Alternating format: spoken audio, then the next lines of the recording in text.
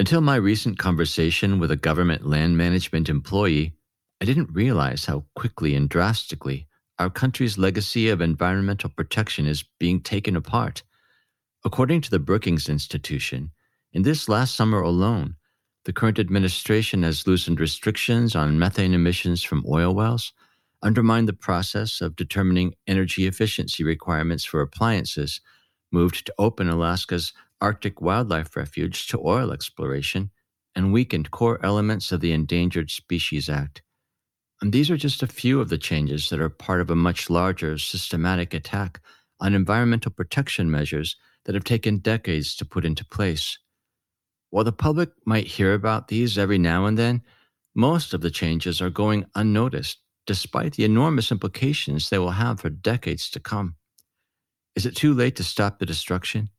Stay tuned for a conversation with someone who sees this crisis from inside the system.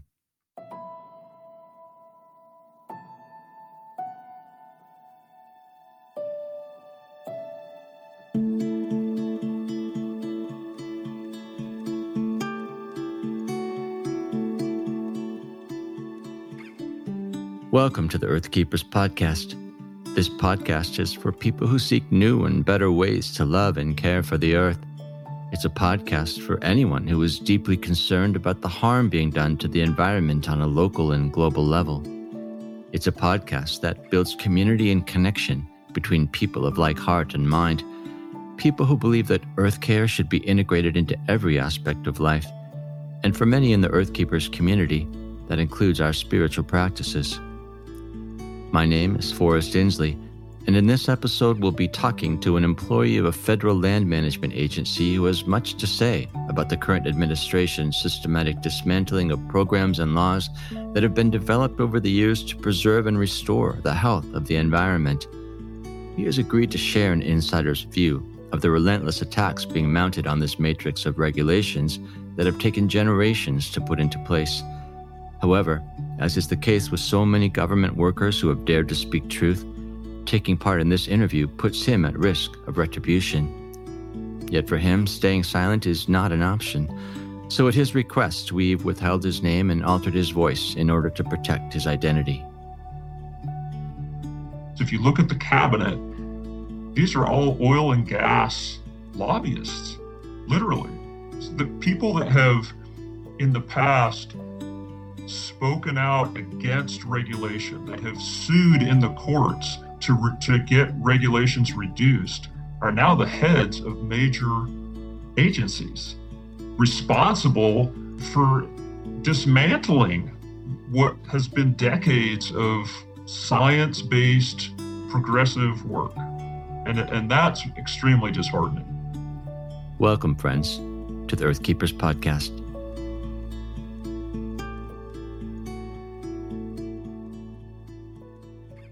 Why don't you give us a sense then of where you're coming from, what you're doing, where you are, as much as you're comfortable sharing? You know, I've been working for a federal land management agency now for probably 25 years. The bulk of that career has been in the southeastern United States.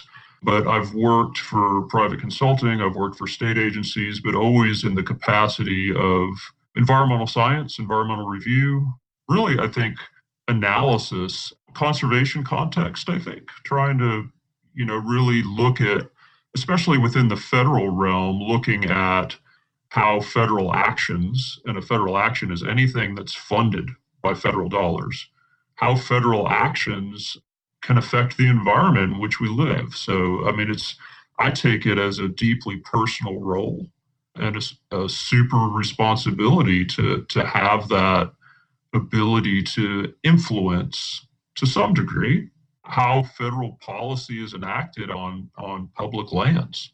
So clearly we need to do some sort of word of explanation about why you feel it's important to be able to speak with some anonymity in this conversation. We pride ourselves, I think, in the United States on freedom of speech. Like you always hear people saying that, right? People need to understand we have freedom of speech, but freedom of speech doesn't necessarily convey freedom from repercussion, right? So I can say whatever I want, but that doesn't mean I won't be punished for it later. Mm-hmm. And I feel like right now, I mean, I'm a federal employee. As a federal employee, the chief executor of the federal government right now is a guy by the name of Donald Trump.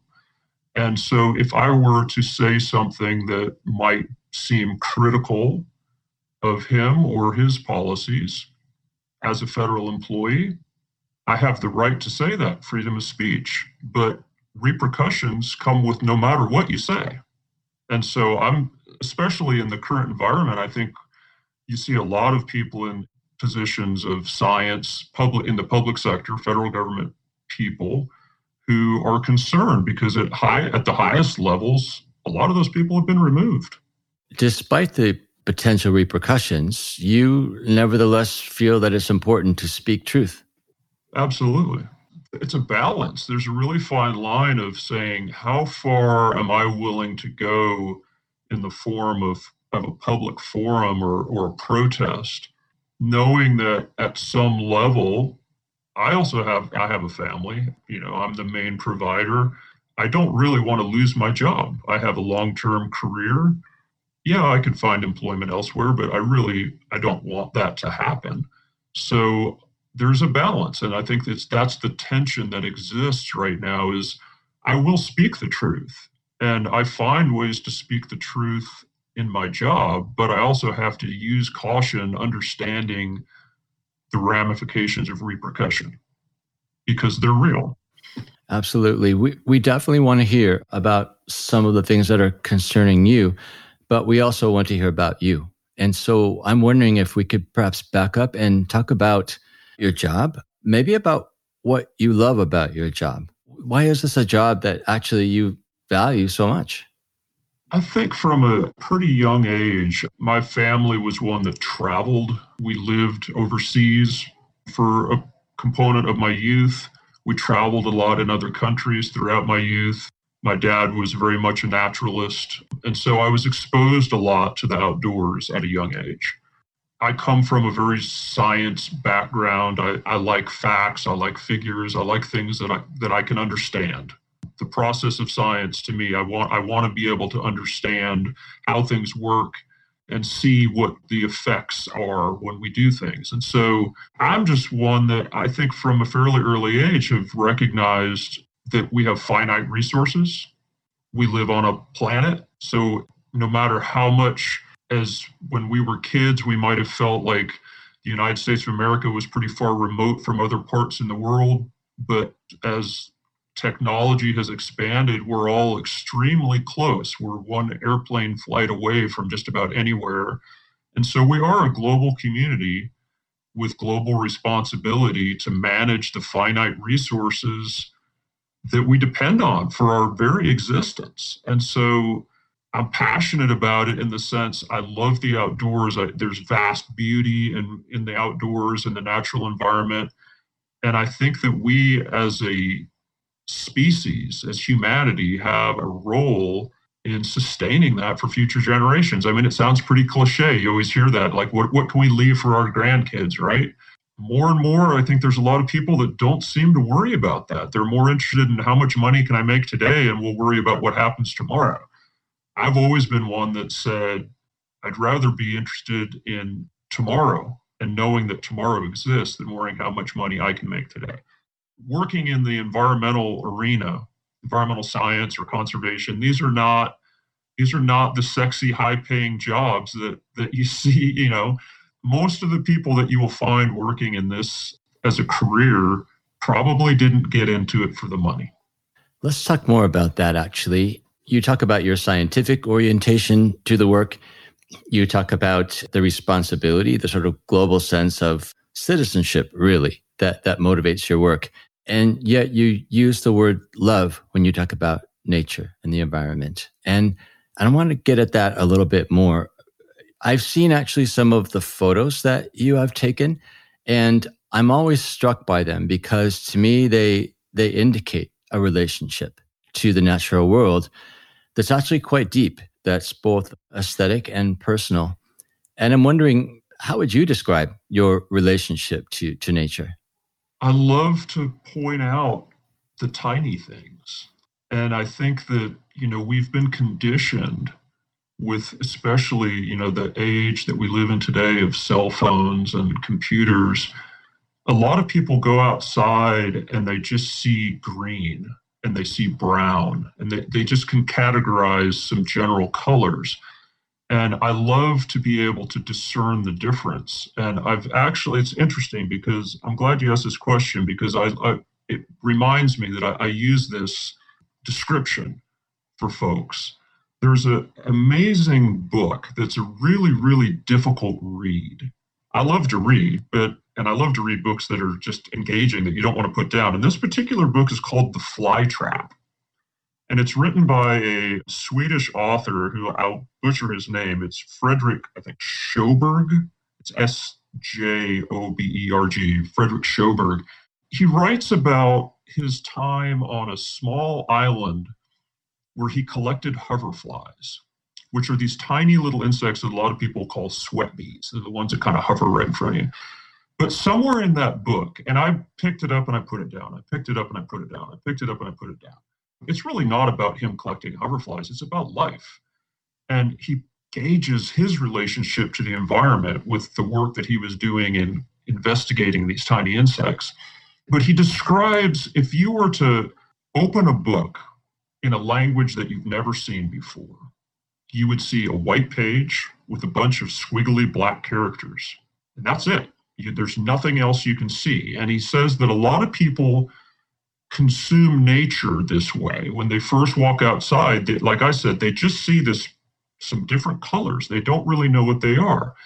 As you learn what those different characters are on the page, and you can string them together, it begins to tell a story, right? You can read the story now. It's a whole narrative. And so when I go outside and we're just driving down the road, and all of a sudden I say, whoa, we got to stop. And my wife's like, what are you talking about? I said, I just saw something. I need to look at it. And she's like, how can you see anything? It's all just a blur of the same colors. But I've learned to identify the characters on the page. And so as you begin to read all of these symbols, the plants, the animals, the fungi, the tiny little soil organisms, the more you can learn, you're building your vocabulary and reading the environment. And so when I go outdoors, every time it's like a new chapter in a book, and it's fascinating because you see different relationships. And so I am just driven to learn more and more about our environment and keep on reading. And so, I think people get that analogy when you just say, yeah, if you just opened up a book and saw a bunch of black characters on a page, you don't know what it means.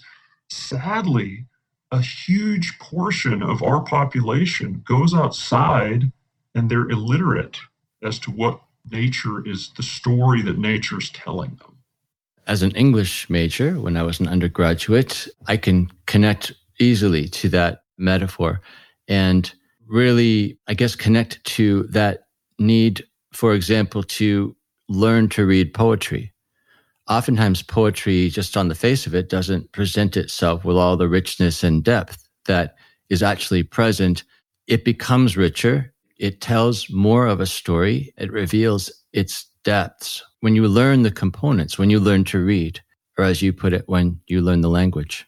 When you look at nature, when you look at this text of nature, how might you describe some of the elements of story that you actually discern from that process? Like, what are the stories that you hear, that you see, that you read in nature? What's so fascinating about it is that you can start to, just by going into different new areas, you see old familiar friends, right? If I go to a different country, a lot of those little characters suddenly are different because they're not the same ones I'm used to, but there's always some that are familiar or related. And so you start to read that story.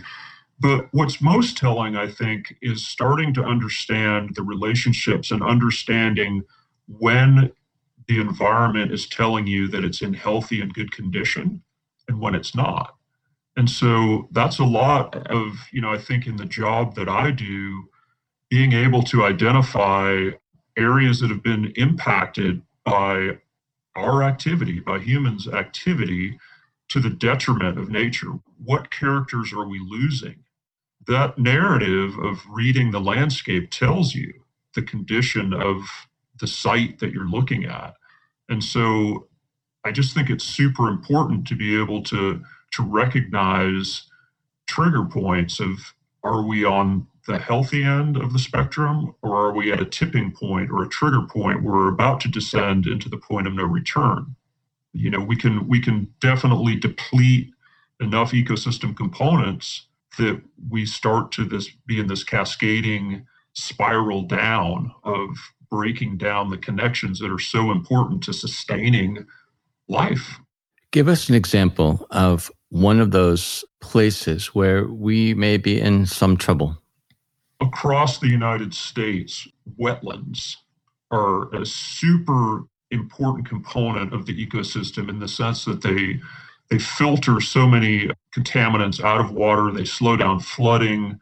And so we've seen like a lot of coastal erosion, we look at these storms now that just decimate coastal towns that used to have vibrant salt marshes and these wetland ecosystems that were a buffer against rising sea level and strong storms. But we fill those wetlands. We build hotels on those same areas so that we can bring more tourism dollars into an area. And then we wonder why that whole area gets devastated by a storm. It's true across, whether it's a coastal area or all the way up through the mountains, these very small wetland ecosystems have super high importance in maintaining the balance of water flow within our country. They've been attacked by our land development across the United States for a long time. People fill wetlands, they build a parking lot, they build the next Walmart, any of these kind of places. But what we're really seeing now as well is a reduction in the Clean Water Act protections. There's been a lot of rollback of environmental policy in the last couple of years, which define what we determine to be the waters of the United States. And a lot of these unconnected wetlands are now no longer protected. So you can basically destroy them. You can contaminate them with pollutants, or you can fill them.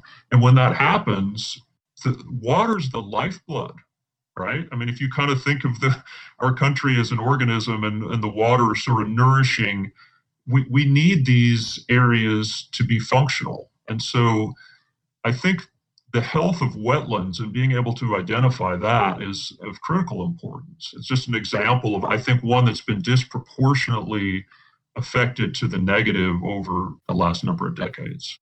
Clearly, this is a problem that people have known about for some time. And that policies have been put in place, in theory that there might even be a sort of continual advancement of understanding of the environment that leads to new policies and new protective measures put into place. How would you describe the situation right now in terms of the job that we are doing in order to actually protect wetlands, for example? I think that, if you can find the stories of just looking at cities and looking at images from the 1950s and where there was strong I think of air pollution in this situation, but where you can see we've made improvements. I think this country has incrementally, regardless of administration, right? We've gone through different administrations over the years, but we've been on a path of incrementally improving. Like you said, determining, reviewing regulations, what really works, what doesn't work, but always trying to better ourselves. And there's little pushbacks here and there. I mean, politics are politics, but I don't think we've seen in the last 3 years, we've seen more rollback and elimination of very progressive improvement to the detriment of society. It can take years, whether we're doing wetlands protection through the Clean Water Act or through the Clean Air Act. We've put more restrictive emissions on automobiles. Like there's a classic example. We've increased over the years, we've we had been seeing an increase in fuel efficiency, a decrease in emissions, and with goals set by 2026, we'll have reduced it even more, right? All of these things, regardless of your background, we all need clean air. We all need clean water to sustain our lives. And yet what we've seen here of late is the reduction of those policies, the rollback of protections under the Clean Water Act, the rollback of emissions policies, to the point that what took decades to finally get to where you can look out across a large city and not see that smog that's hanging over it, we can undo that in a day. If we turn around and say, you know what, those emissions weren't important anymore, and we go back to producing vehicles that cough out toxic fumes at a high level, we're going to see that happen quickly. And I was doing some reading in advance because we were going to do this podcast. I went and just wanted to look up a little bit of information, and there's been, in the last 3 years, it's over 60 environmental laws have been rolled back. Most all of these are geared at refocus in America on fossil fuel extraction. What we had really kind of said, a lot of this coal and gas and other things, yeah, we still utilize it, but we need to be exploring alternative energy options.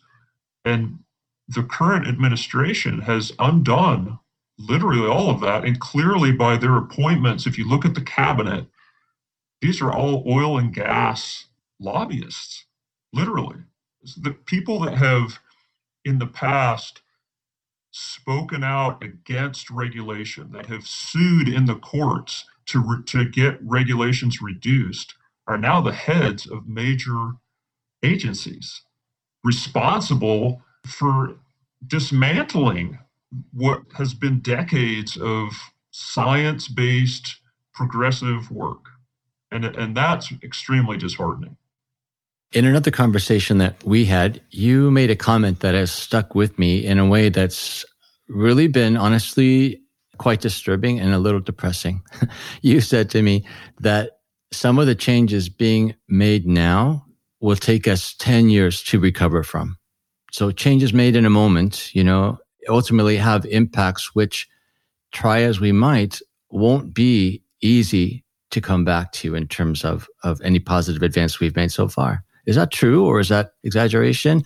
Or is that really how you're seeing the situation at present?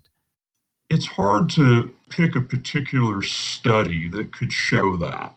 But what we know is if we look anecdotally at water quality and air quality, like I said, you can look back at some major cities and literally with the implementation of some of these policies 20, 30 years later, the air quality and the water quality is significantly better.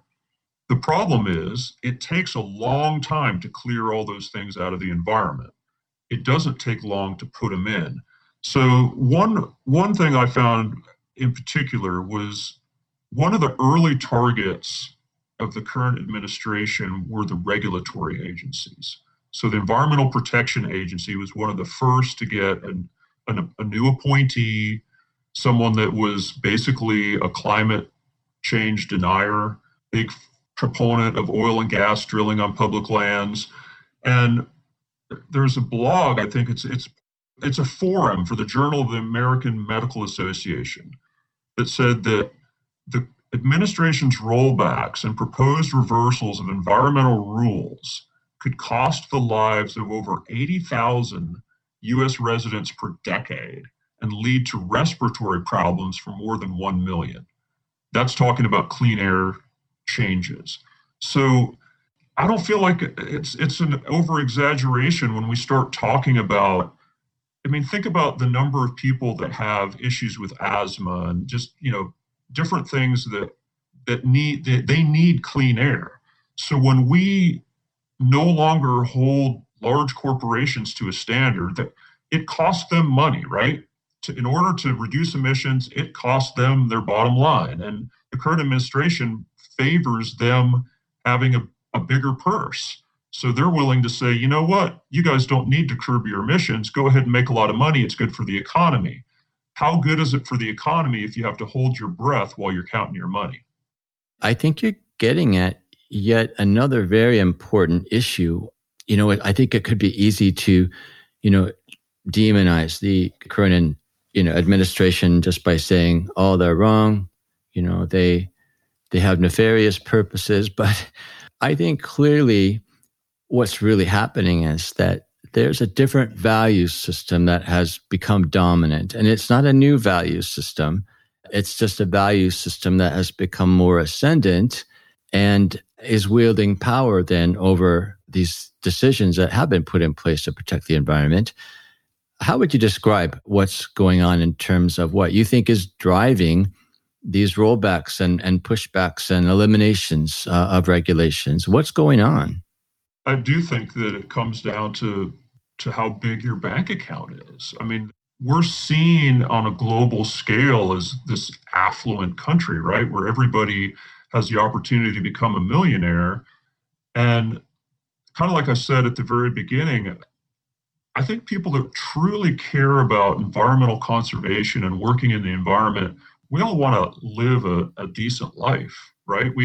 I need a certain amount of money. I'm not doing the job I'm doing because I'm going to get rich at it. But if you look at what motivates a lot of these environmental rollbacks that we're seeing, it is the intent is financial. We're gonna eliminate these strict emission standards for air emissions and water pollution, all these things that you've seen with the Clean Air Act and the Clean Water Act. The changes that are happening are to the benefit of the large corporations so that they can produce more widgets for a cheaper price. And so you're right. I mean, is that demonic? I mean, what it is a very different value system. And what I try to tell people is that we can do both. I think that we should always be striving to make corporations more effective and be able to produce more, but we have to find as a bottom line, we have to understand we live in this global community with finite resources. And so there's a cost to doing business. And how much are you willing to cut from your bank account to guarantee that we'll leave the world at least as good as it is today for tomorrow? Maybe we can't make it better, but let's not make it significantly worse. And so I think that we could do a lot of this. We could revise policy. We could change the way we do business, and large corporations could still make plenty of money, but we could do it in an environmentally responsible way. I think the real problem lies in the people. They're not maybe doing this intentionally, but like we talked about my background, I had a love for nature from a very early age because I was exposed to it and I saw the beauty. And those are the things I remember from my childhood. I remember going to the Grand Canyon when I was 3 years old. I literally have memories of that. And when I go back to the Grand Canyon, when I first took my family there, and I hadn't been in a long time, I was a little distraught with the amount of development that I saw there. And why do we do all that development? It's, in one way, it's trying to attract a different type of people, but it's also because there's money to be made.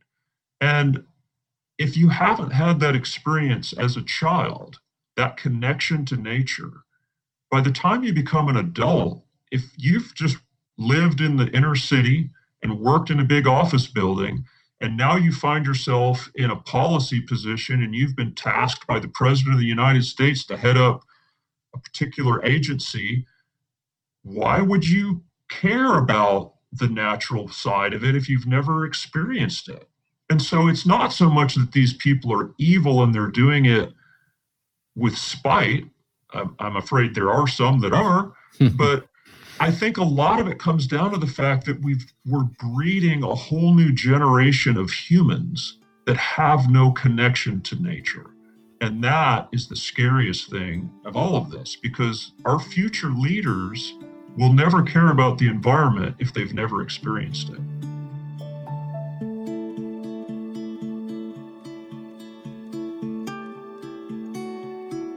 In this episode, we've created a platform for one man's urgent message about environmental injustice that all Earthkeepers need to hear. And this has everything to do with the broader mission of the Earthkeepers podcast. We are committed to bringing truth about the environment to light and intent on motivating people to become ecological change agents in response.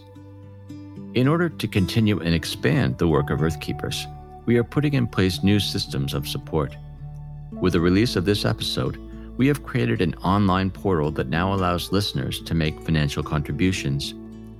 If you resonate with the diversity of ideas that you've heard through this podcast, we urge you to visit the Earthkeepers website at www.circlewood.online/Earthkeepers. There you can quickly and easily make a tax-deductible donation. As an added bonus, all of our contributors will get exclusive access to additional interview material that was not included in this episode. Whether you become a financial partner or not, we do want to express our sincere gratitude to all of you who listen to this podcast and for standing with us as we advocate for our planet. Thank you.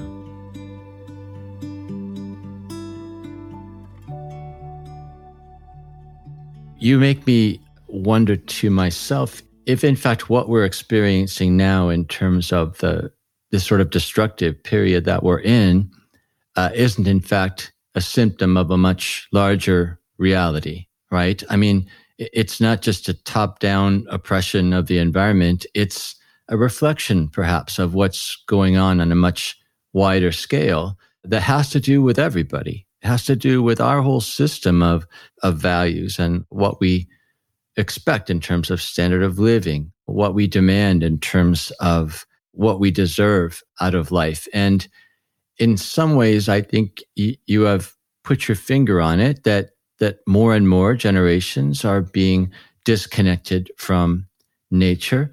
I might add that it's also perhaps a matter of the commodification of nature. In other words, we're conditioned by culture to see the environment in what we can take from it, what we can get out of it, and even beautiful natural spaces like natural parks or the Grand Canyon, we value it for the entertainment value that it brings to us.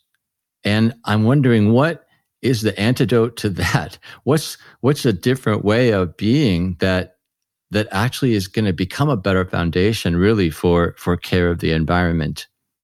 No, I think you're exactly right about the commodification.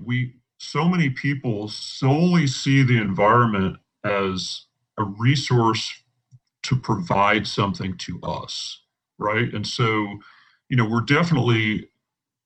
we've always exploited resources and they seemed infinite. If you think back to, what it must have been like to be a pioneer and you built your first log cabin, you cleared a little area of the forest and you cut down a few trees to make a cabin, but there were so many trees, you didn't think anything of it, right? I mean, but at some point, we got to a point where we've dominated the environment. It's no longer a little cabin in the woods.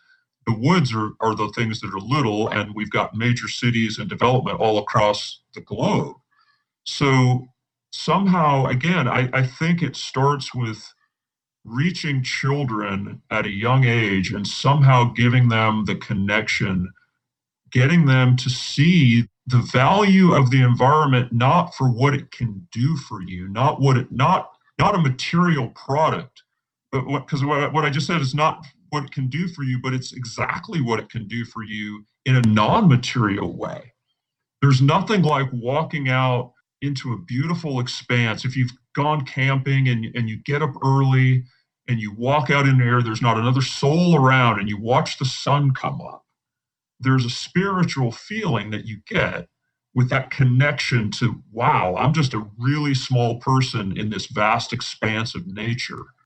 Most people don't ever get that in their life because they've not been exposed to it. I think that value, which you can't put a dollar value on that, But that's the value that people need to start seeing so that they don't only see the value of building a massive hotel on that same site so that they can, get money from the tourists that come. There's a balance. I understand we're always going to have access. We want to provide access to these areas. So we build roads, we build hotels, we do all this development. But that's where, again, I come back to, I think my job in a small way on a smaller piece of land is to focus and try to point out those values in whatever we're doing in land management. How do we protect that non-monetary component? And then how do we educate the public? And that's the big question. The education, because as you said, there's just a whole new generation that are not being educated that way. They don't see anything in the environment except for dollar signs. It's contextual as to your upbringing. So I was brought up, like I said, backpacking, traveling, all these neat areas. And so I have this great appreciation for beautiful areas. And so it's contextual, right? Absolutely. If you're trying to grow corn, if that's your primary focus in life, tall, craggy mountain peaks don't do much for you. That's why we need to expose people to a grander scheme of the environment. You described a particular moment, which clearly you have experienced, waking up early after camping and walking out alone to experience really the surroundings, the beauty and grandeur of the environment. And it makes me wonder, well, first I'll say that probably anyone listening to this podcast has had a similar experience, if not countless experiences where they encounter nature on that level, as you call it, a spiritual level. Now, you don't come from any particular religious background and don't hold to a particular framework of religious values, and yet you use that language, and it makes me wonder, is that sensibility or sensitization, that the ability to encounter nature in that way, is that something that's akin to this learning how to read, learning a language? Does one have to learn how to do that, how to perceive nature at that level to get below the clamoring values of capitalism and pragmatism? Again, if you're exposed to that experience as a young child, you absorb it as well as you absorb anything. And so it just becomes part of your vocabulary, right? I mean, to me, growing up, going on a backpacking trip down the Grand Canyon was no different than taking a trip to a museum or going to school. It was just part of what we did. So it was part of my overall experience. I think adults, and I say adult meaning by the time you're 18 years old, it becomes much more difficult to break down those previous conceptions. So a lot of people won't go camping and won't have that experience because they're too worried about all the fears they have about just going out into the environment. And so that's a difficult one. How do you teach someone? They always say it's harder to learn a language the older you get, right? And I think that holds true for this same thing we're talking about. It's much more difficult to get an adult that's already built all of these preconceived notions about the environment, to get them to have that experience and truly understand it. It's a challenge because they've got too many internal walls that they've already built up around it to prevent them from enjoying it to the extent that they should. To return, I think, to this understanding that there's a lot going on that is setting us back, I am wondering a couple of things. First of all, why are people not aware of this as a crisis in terms of the way you describe it? Because when you talk about the severity of the changes being done, that to me reads crisis. That to me leads me to a little bit of despair. And I'm not sure I know how to get my head around it.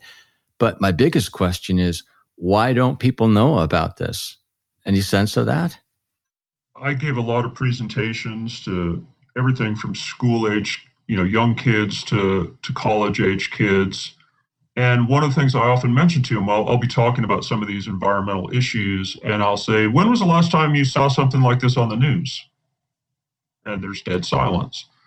Every now and again, you get a news story. I think it was on the news today that they've just decided to look at reopening the Arctic refuge for oil drilling, right? I mean, we hear about that. That's been going on and off and on and off. And so they hear about an environmental issue briefly, but mostly not at all. But when they do hear about it, it's highly politicized. So when you hear the news story today about opening up the Arctic refuge for drilling, it's presented in a political context. You're either for it because you support the current administration, or you're against it because you're someone that just hates the current administration. There's no in between. But nowhere in that news story does it talk about what might happen. What are the repercussions of drilling in the Arctic refuge and the long-term impacts and all? I mean, there's tons of studies out there that will elucidate those effects, but it doesn't make the news, and it's kind of what we were talking about. Our culture today is focused on sensationalism and dollars, and the environment doesn't cut it when you get to that. So I think a lot of people are unaware, and that's the scary thing, because there's been a systemic and continual attack on the environment over the last 3 years. So I hear you saying that partly it's the media reflecting only certain aspects of an issue, if they reflect it at all. I think maybe more importantly, I hear you saying that the media reflects or doesn't reflect what we have the capacity to listen to, right? I mean, there's probably a huge component of volition on part of society in the States in particular that we just don't have the patience or maybe even the value to hear the stories and to hear the truths behind the stories. One story, though, I think most people are familiar with is the global story, the story of the United States disconnection really from the larger mission or agenda, if you will, to try to look at the world as a whole system, and then concertedly work to improve conditions and protect the environment. And I'm wondering what you make of that. In particular, how does that fit into your prognosis of the changes that happening now will take a long time to recover from? Do you think that's the case with the U.S.'s pulling away from agreements with other countries, from projects? What's your take on that? We are a global community. Whether anybody wants to say differently, we are. Population is growing. We have connections. We can, like I was saying earlier, we can get just about anywhere in this world within a day, right? You hop on a plane and there you are. So we're a global community on a planet with finite resources. When we pulled out of the Paris Accord on climate change, we were one of all the developed nations that actually have serious emissions. I think we're in the company now of Iran and Turkey. I think those are the other two nations that aren't part of that agreement. For political reasons, we seem to pull out. We shouldn't care about politics. Political agendas play no role here. The crisis that we face, whether it's through the changes through climate change or any of these other things we've been talking about, you can't solve them alone, right? It's all going out. We're one planet, one human race with finite resources. So if we're being smart, we're setting aside our differences, whether they're political, religious, racial, and saying, let's work together for a common solution. I think part of the problem with climate change comes back to that issue of, well, what's going to happen tomorrow, right? It's all projections that are off into the future. And so it doesn't seem like this immediate threat. The huge fires that are burning in California right now that are threatening properties are an immediate threat. People get it. They're willing to throw money. They're willing to suddenly come together. People that wouldn't normally be coming together are coming together and fighting against this immediate threat. And for some reason, we have this sensationalized notion of crisis in this country that we wait until it's an absolute immediate threat before we're going to do anything about it, at which point it's often too late. Yeah, we had another guest on who spoke about that. Part of his life work was to care for a section of the Amazonian jungle. And he was pointing that out about his perception of the U.S., that we're very responsive to crisis and very willing to spend huge amounts of money to address crises caused by environmental changes in particular.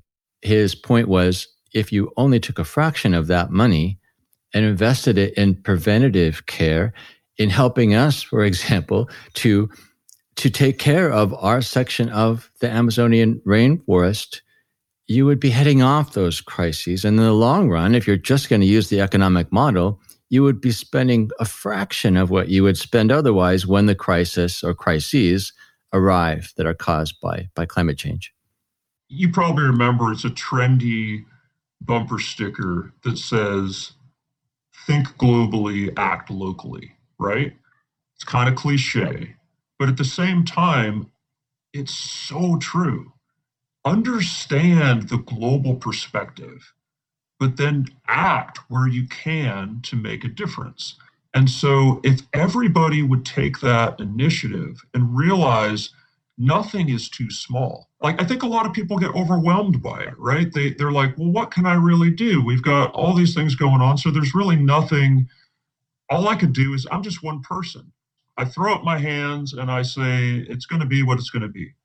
That's not true, because the power has always been with the people. And all it takes is a tiny change. You know, if everybody would think locally, what's one thing I can do locally to curb emissions? Maybe I'm going to, instead of driving to the grocery store 3 times a week, I'm going to get a little more efficient and make a list and only go once every 2 weeks, right? Imagine if everybody did that, how much emission could be reduced without causing any harm to the economy or any of this. And so I always try to tell people it's easy to get overwhelmed by the massive number of issues and the crises that are out there, but we actually have the ability to do it, to start to see positive change. And we don't even have to, like we were saying, you know, we can vilify the current administration all we want, but they're temporary. There will eventually be change.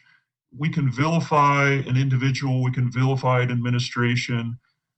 That's the easy way out. It's easy to complain. And I mean, there's plenty of things we can do to advocate for change, and by all means, go vote and do all those kind of things that are absolutely critically important. But what I think is more important is to take a deep look at ourselves and reflect a little and say, what's one thing I can do today to make a change? And that's powerful. We can do a lot.